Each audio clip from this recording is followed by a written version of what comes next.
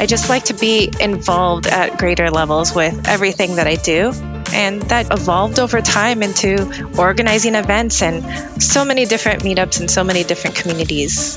To organize an event, especially a conference, it takes a lot of time of preparation. I think the priority should be helping developers with use cases and solving problems, not really about who belongs here. I'm about welcoming everyone. Hey, this is Brian, and you're listening to Jamstack Radio, a bi-weekly series where we discuss the Jamstack, a new way of building websites and apps that are fast, secure, and simple to work with. Jamstack Radio is brought to you by HeavyBit, a program dedicated to helping startups take their developer products to market. For more information, visit heavybit.com. If you're interested in being a guest on the show, or if you'd like to suggest a topic, find us on Twitter at Jamstack Radio. Welcome to another edition of Jamstack Radio. On the line, we've got Tessa. Tessa, some people might know who you are from the events that you host, but do you want to give yourself an introduction and tell us why you're here today? Sure. My name is Tessa Merrill. I've been involved in developer communities for exactly 10 years now, since beginning of 2011. Wow. And it started out as a hobby. I started going to PHP meetups to extend my knowledge so I can do better work. I used to write PHP code, and then I became a teacher and was going to even more meetups. And then I ended up organizing meetups because I like to stay after with everything I'm involved in. I'm like, oh, what do you need help with? I just like to be involved at greater levels with everything that I do because it's a good feeling. It's a good feeling to be helpful. And that just evolved over time into organizing events and so many different meetups and so many different communities. Wow, that's awesome. And you mentioned in passing you became a teacher. Is that like grade school education, or do you teach something else? So I was doing full-time development, and the college that I graduated from, they had a teacher that had to leave suddenly. And they asked me, hey, would you like to just teach one class? It's like, really, we don't have time to go through an interview process with candidates. So I ended up teaching one class, the PHP course, and it went so well that they wanted to hire me part-time. So I was actually doing that, teaching evening classes on top of my full-time job. And I decided it was time to leave my full-time job to start a company with no plans at all of what I'm going to do. I'm like, oh, I want to be a founder of like a tech product, and I'm sure I'll have plenty of time to think of something. And as soon as I quit my job, within 1 week, the college says, we'd love for you to come on full-time. And I ended up saying yes to that. So that whole other plan is like, maybe I don't really need to start a company because I'm teaching full-time. Why not? And, all the speaking at events and organizing events and teaching college and past development turned into a developer advocate role, a skill set that I didn't even know I had until someone mentioned like, oh, why aren't you applying to developer advocate roles? I'm like, I don't even know what that is. And I never really thought of that. What year was that you eventually transitioned to developer advocacy?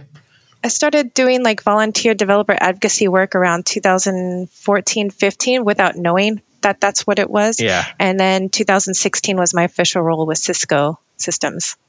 Okay, excellent. Yeah. Real quick programming note. I used to sell Cisco networking switches, which I know Cisco's a large conglomerate. So I'm sure you were probably in the web side. Yep. But yeah, that was like my first job out of college was actually doing sales for Cisco through a warehouse distributor. But anyway, enough about me. So then I guess my next question is, you got a job at Cisco. What sort of things were you sort of advocating at Cisco? I was on the WebEx team. People are very familiar with that. And also the Tropl API team. So I was like on two different teams, and then it transitioned more on the focus of WebEx teams. And it used to be called Spark API, and then it got changed to WebEx Teams. And that was definitely a lot of fun because of all the interesting different usage with creating bots with it and showing people how to use that. And the biggest focus was a lot of events and travel. It was like maybe 75% plus travel, sometimes all month long, and just going to speak as many things as I can, podcasts, just anything. Yeah, and the help me understand too, as well as WebEx, because I'm always a consumer of WebEx. People invite me to do webinars and conversations. Actually, just on a WebEx last week, couple of them last week. But is there you mentioned there's an API, which used to be called Spark. So there's integrators that build integrations in the WebEx. Is that where your advocacy was? Yes, integrators building things using the WebEx Teams API. It's more of a chat platform with video. It's separate from WebEx, but I think I'm not sure if they eventually combine the tools together, and they're just planning on doing a lot of integrations with different platforms to make it more strong. But yeah, the focus to developer communities building apps for it. Okay. Yeah, and I realize you also don't work for WebEx anymore, so we should probably talk about your current employer, sure, which is Cloudinary, which Cloudinary has actually been on this podcast before. Ooh. early on Jamstack Radio. Yeah, it was a great conversation. So for context, episode 26 for anybody who wants to go back and listen to that earlier episode. But actually, if you want to give us an update, what Cloudinary is and sort of what you sort of advocated for them today. Sure. First off, the biggest thing that attracted me to working for Cloudinary is their DevRel team is very community driven and community focused, and really about, building things and being involved in a way to give value to developers rather than focusing on ourselves first. And that's something that I care about is, putting developers first, and then, things eventually come back in a positive manner. And Cloudinary has media APIs and several different SDKs, and it's for working with media, images, video. If you want to optimize it, manipulate images in real time in any way, it's creating a better media experience on web and web apps and mobile apps. It's really interesting. I spent some time yesterday testing our new SDK. I'm not even sure if I'm supposed to mention that. And it's really fun because it feels like I'm in a Photoshop tool, but using code to control all of the changes on a photo. And it's fun because I feel like I'm in full control of this, and I can change this in any way I want. And not only can you just edit one image, you can use code to edit millions of images in an instant. Yeah, we actually use it for a project that's public at this point for the GitHub Stars website. Ooh. To do the image handling on the fly. So when the stars provide context of what they're doing, the GitHub Stars program is very similar to MDE program, which we'll talk about in a sec. I suggested it in passing of how to solve a problem that we were having with images, and the team kind of ran with it, and they're like, "Oh yeah, the thing that you mentioned in passing, it works for us." And I'm like, "Oh, cool, yeah." I know things around this place. But yeah, I'm super impressed with the tool. And since that first conversation we had on this podcast, I've always kept it back of mind, but also have stuff that's running on it that I just don't have to think about, which is also the nice part. Yeah, I love that. And we're a very fast growing company. So there's going to be a lot more features, a lot more options. There's going to be just so much more to it to give more flexibility and make developers' lives easier. Yeah, indeed. So speaking of making developers' lives easier, the sort of combination and connection, I just alluded to it previously, but you actually run a program at Cloudinary to engage your, I don't know if you call it your power users, or how would you explain the MDE program? Sure. I wouldn't call them ambassadors. They are more like experts, because you're not required to know anything about Cloudinary to become a media developer expert. Okay. Acronym MDE. It's an exclusive program where MDEs or Cloudinary employees will recruit others and say, oh, this person is very engaged and involved in developer communities, and they care about media. They talk about images and videos and how to work with it more efficiently. And I'll recruit them, and they'll come in, and being part of the Discord community is a big part of the program. We don't have any set requirements aside from just being active and involved. So all of the MDEs, they all either run events, speak at events, organize events, attend events. They're all very community driven. Some focus more on maintaining open source libraries or building applications. Some focus on content, some focus on presenting. So their skill set is kind of all over, kind of like DevRel teams or large DevRel teams. Yeah. And it's a good chemistry with the whole group. And all of them are just really highly respected people that are just such great people to be around. because of the interview process of, we have to understand and know these people, and we go through their social media and make sure they're, just a compassionate person is something that I really look for. Yeah, and you mentioned a keyword that popped out to me because I do DevRel, my day job, people know that. But scaling the DevRel team, like having individuals who you call experts to be able to solve a problem, use a feature, and you get that feedback. Which is it the Cloudinary has a Discord, or is it for the MDEs have a Discord? We call the general media developers community. So anyone can join. If you're like working with images and video, anyone can join and get resources and just meet people in the community. And then the MDEs have their own area to talk internally, but they're also part of all of the public channels. So the word usage is confusing. Yeah. Media developers and media developer experts. Gotcha. It sounds like this Discord is not Cloudinary specific too as well. So there might be folks who have expertise in other places. Yes. Okay. Competitors are always welcome. To me, I have no issues with that at all. I think the priority should be helping developers with use cases and solving problems, not really about, who belongs here. Yeah. I'm about welcoming everyone. Yeah, I like that. I like to hear that too as well. And also, I just wanted to point out, like I see Cloudinary everywhere, not just on this podcast, but also just within the Jamstack in general. But the one place I saw really take off is on the live streaming setups. Like a lot of DevRel teams have gone and set up their own live streaming. We had talked before we hit record on this podcast that you've also even dabbled to as well, doing live streaming as well. But the one thing I do notice is that the majority of the folks who sort of create their live stream when they have the interviews, like Learn with Jason is one of them that I think of when I think of live streaming. The way they generate their cards or their, what do you call it? The, I don't know if they're called flyers in the modern age, but like social cards, maybe? Social cards, yes. Creating the social cards to be able to share about the future interviews that you're having or the future streams. I see so many live streaming developers and developer advocates who are using Cloudinary to generate those on the fly. And I'm not sure who generated that trend, but it seems to be very consistent with a lot of people who are doing lots of content. Thank you for reminding me. I need to start using that. I think one of my coworkers created one as well. And because it's just so easy to access that I don't think about it.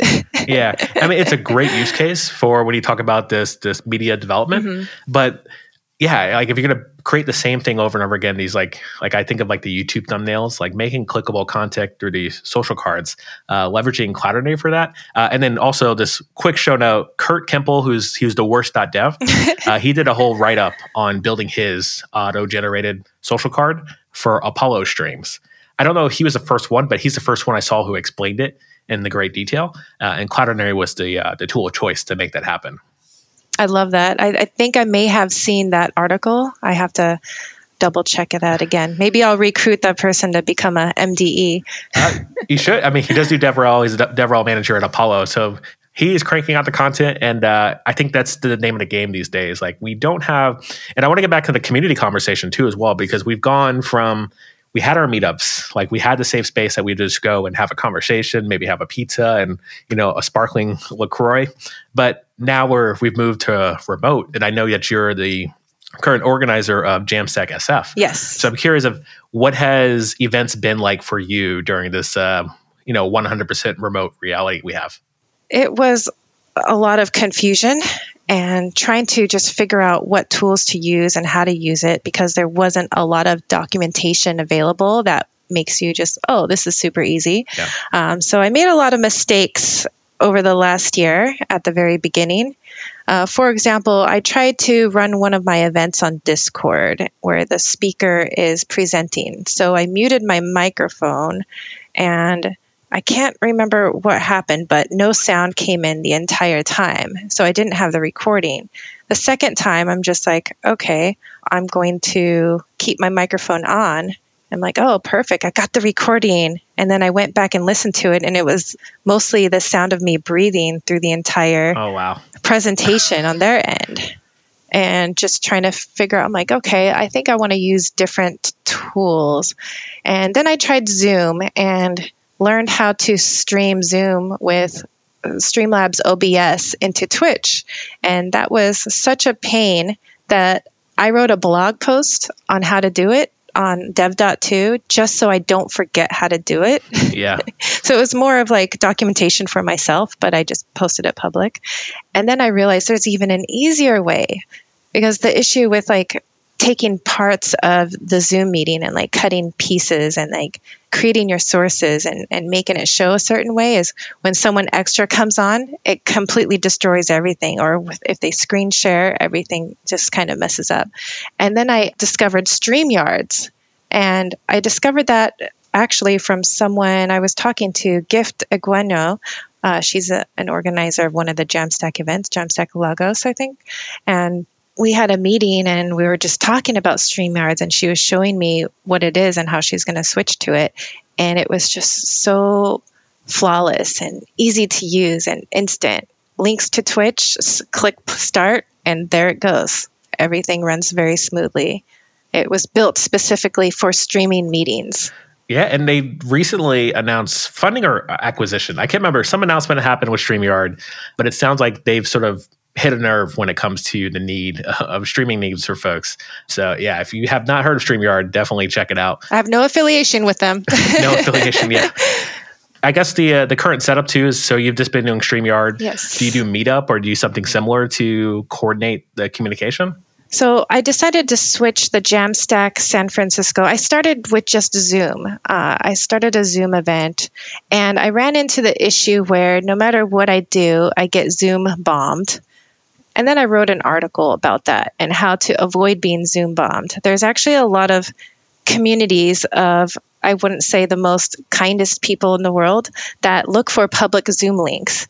And then they all coordinate together to enter that Zoom meeting at the same time and just start posting vulgar and inappropriate things in chat with virtual webcams and anything that they can do. So the only way to avoid that is not allowing anyone to show their video or chat or have sound on or anything. And I'm like, okay, there has to be a better way to have a virtual event. And I decided on live streaming, even though it just seems more difficult. And I'm like, you know what? I'll try it and see how it goes. And I decided to change up the Jamstack theme a bit to see how that goes with Jamstack tech founders and CEOs, to really show that they care about the community, and they do Q&A, answer questions. Sometimes they announce features or news that they haven't told anyone else or anywhere. So there's always like exciting updates and just being able to like see a demo straight from the creator. And usually they'll have like an engineer, an advocate join and talk about it too. And it's a lot of fun because I tell them it's informal, it's casual. You know, if you have a bunch of people walking around in the background, bringing you food, eat a taco during the stream, I don't care. Just relax and enjoy it. And I love that because I feel like we've come full circle around when you were originally doing meetups and like you would stay after and have that connection.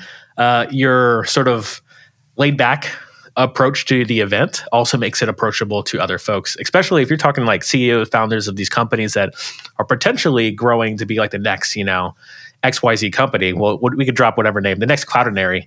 Then I love that now we have access. And the other thing that I love about, I'm personally enjoying the remote meetups and events is because they're accessible.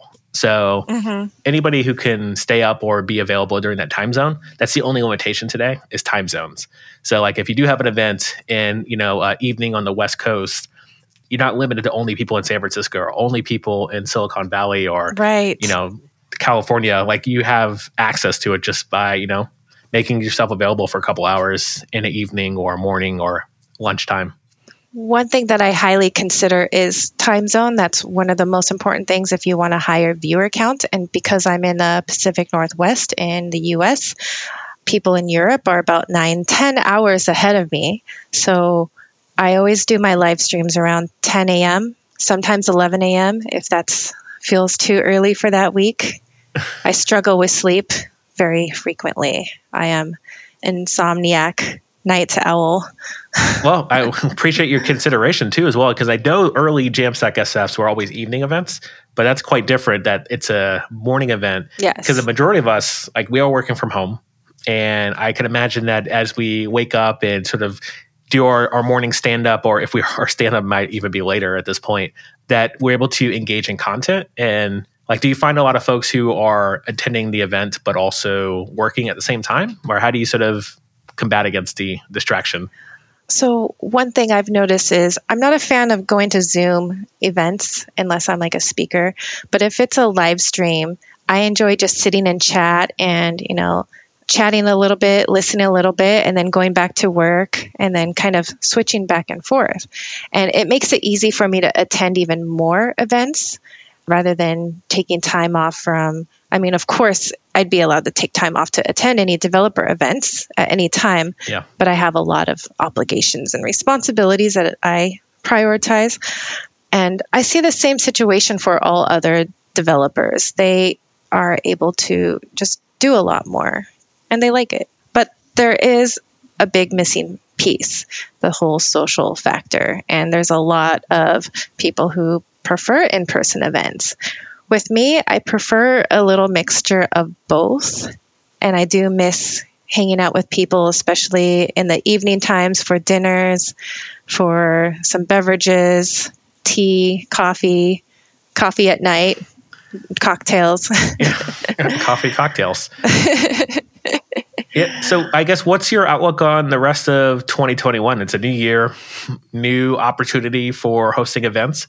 Like, do you feel like the current setup that you have with the morning streams through Zoom, but directly into Twitch, or rather StreamYard is what you end up getting into? So I have been thinking about that quite a bit, as I have a lot of decisions to be making pretty soon.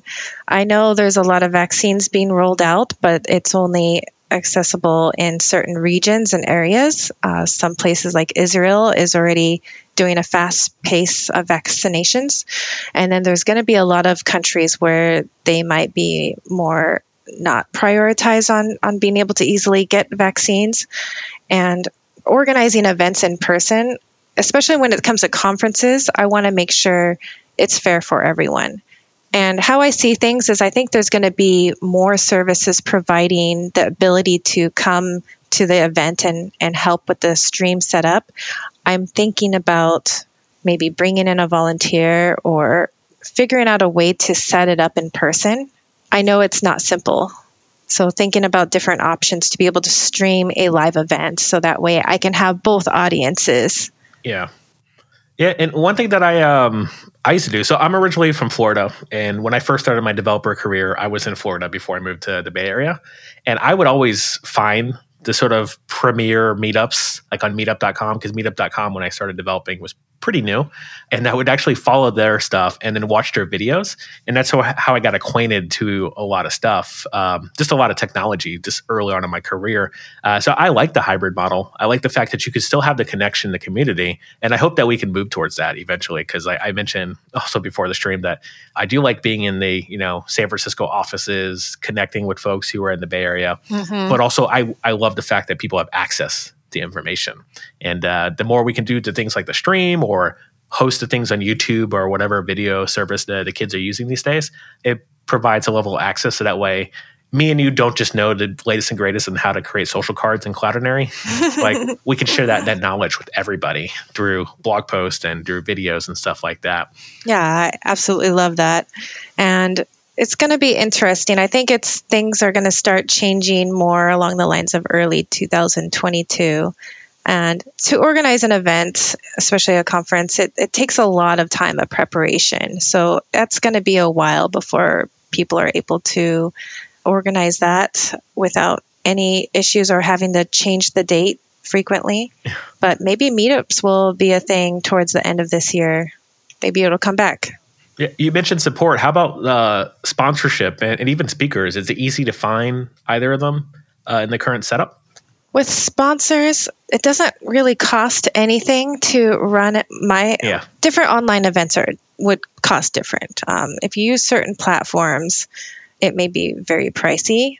With the way I have things set up, I just pay an annual fee for StreamYards, which my company sponsors the cost of that. And just prizes. Prizes is the only thing I look for with sponsors.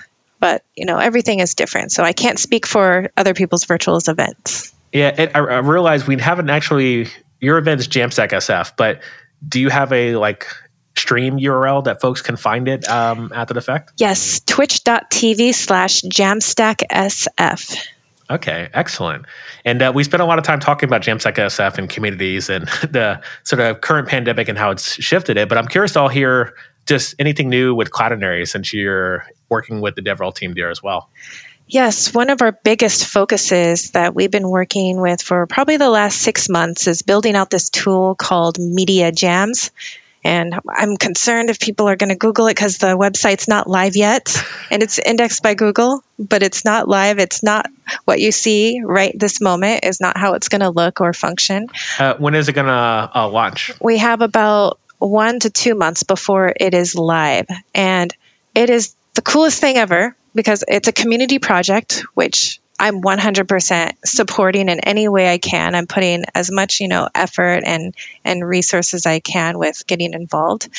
Media Jams is, I can just kind of explain it step by step. You open up the website and you search for what technology stack you're using. And then you can look for use cases on content related to media. Maybe you're trying to build, an image gallery with Gatsby, or you're trying to optimize your images using Angular or just any kind of technologies that's involved in the Jamstack. You can search for it and find what you're trying to do. And every article can be done by a junior dev or a senior dev, any level. You can be 1 month into coding school and still be able to follow this tutorial. We have very strict guidelines on how simple the word usage and the code has to be.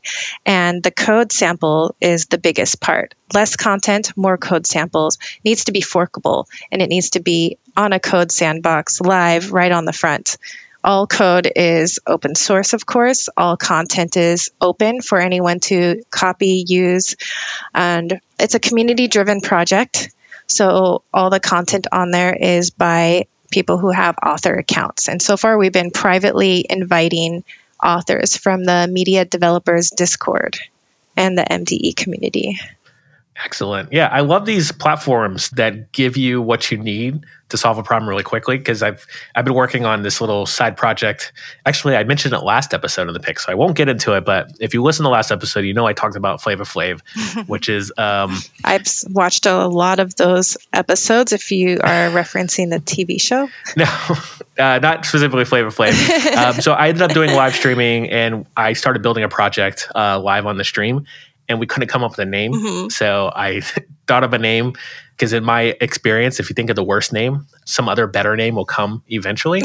It's been 3 weeks and no one's changed the name on me. We did spend a good 30 minutes on stream trying to think of a better name and nothing else came for it. I like it. It made me laugh. Yeah, it's basically open source recommendations, but saucy, which is the description, which is also not a description. Again, something that I've learned in DevRel. The quicker you just throw it out there, then you can sort of mold it into the thing you need to be eventually. But content is king, so you just got to continue to put stuff out there and people will think of you as relevant. I love that. But I'll definitely check that out. And one thing that makes this project stand out is it's not going to be specific to only using Cloudinary as an option for media. Right now, of course, that's what we're populating the website with, as that's the resources that we have to take advantage of. But down the road, we're going to invite competitors and different media-related APIs, so that way contributors, they can add content on anything, code samples on using any APIs that's related to media. Excellent. Yeah, and then for context too as well, for when this will go out, it'll probably be a month before, I guess, your project will ship. If people want to get involved and submit to this project with their own ideas and samples and examples, how would they get in touch? They can join the Media Developers Discord and message me. I'm the only Tessa in the Discord. You can join it by going to the URL discord.gg/mediadevs, MEDIADEVS, or you can click Add Server and type the word Media Devs. That's the easiest way to add a server. I didn't know you could do that. You could just search by server. I've always tried to find that little short URL for Discord links, but how are you in Discord nowadays? I've been using it since probably 2014, 15. Okay. So I'm a bigger fan of it than any other tool because I know it very well. So I know the shortcuts and how to organize servers in a way that most people don't know exists. Yeah. You can color code your servers. You can group them. You don't even have to manage looking through 50 different. I have like 75 servers on my Discord. You can create one server of your own, which is free to create a server, of course. And then you can push notifications from other servers into your one server. So you can kind of see a compilation of all the important information that you need to see. Yeah, wow, I just got learned because I've been using Discord, but as so many other folks who have made the migration from Slack into Discord, I'm new to the game and I don't have as much experience as you do, but I have seen people do things like that. So I'm intrigued and we definitely should connect and talk more shop and DevRel and collaborate and stuff like that. But sure, I appreciate the conversation, learning about the JamStack community, just in general communities and what we're sort of going through today. I do want to transition us to picks. So these are jam picks, things that we're jamming on. Could be music, could be food. Also, it could be tech. I feel like the second half of this conversation has kind of been picks, but we won't count those as picks. We can pick new picks if you like. I can talk about my hobbies that I've never been able to really have hobbies because of the amount of travel that I've done. I've been traveling since day one in my career in tech, since 2011. Because all it takes is going to one conference and you're hooked. You're attending them. And then you get convinced to be a speaker. And you're like, oh, I would never speak. Public speaking, not for me. And then all of a sudden you're speaking at events and you don't know how that happened. And then it's never ending from there. And I love it. It's very addicting. And being home for the last year, I'm just like, oh my gosh, like I have like the whole evening to myself. Like, what do I do? Like, what do people do on weekends and evenings? And I kind of had to like figure that out. And I'm like, maybe I'll start playing video games. I've never really like had time to ever play. Maybe I played a couple hours a month. Now I get to put more than that into it. And I'm putting a lot of my time into cooking every day. I'm cooking up a meal. A lot of the times I'll take pictures of it and I'm creating a whole collection of my beautiful food. What sort of things have you learned this year? Recently, I've been experimenting with Indian and Pakistani spices and creating different curries.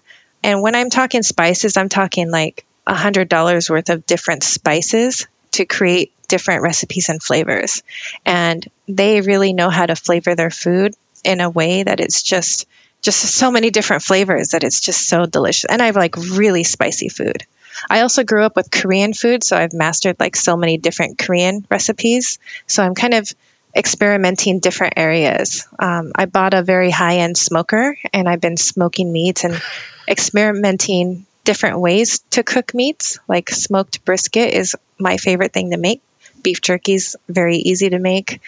One thing I haven't learned how to do is make bacon, so that's on the list. Wow.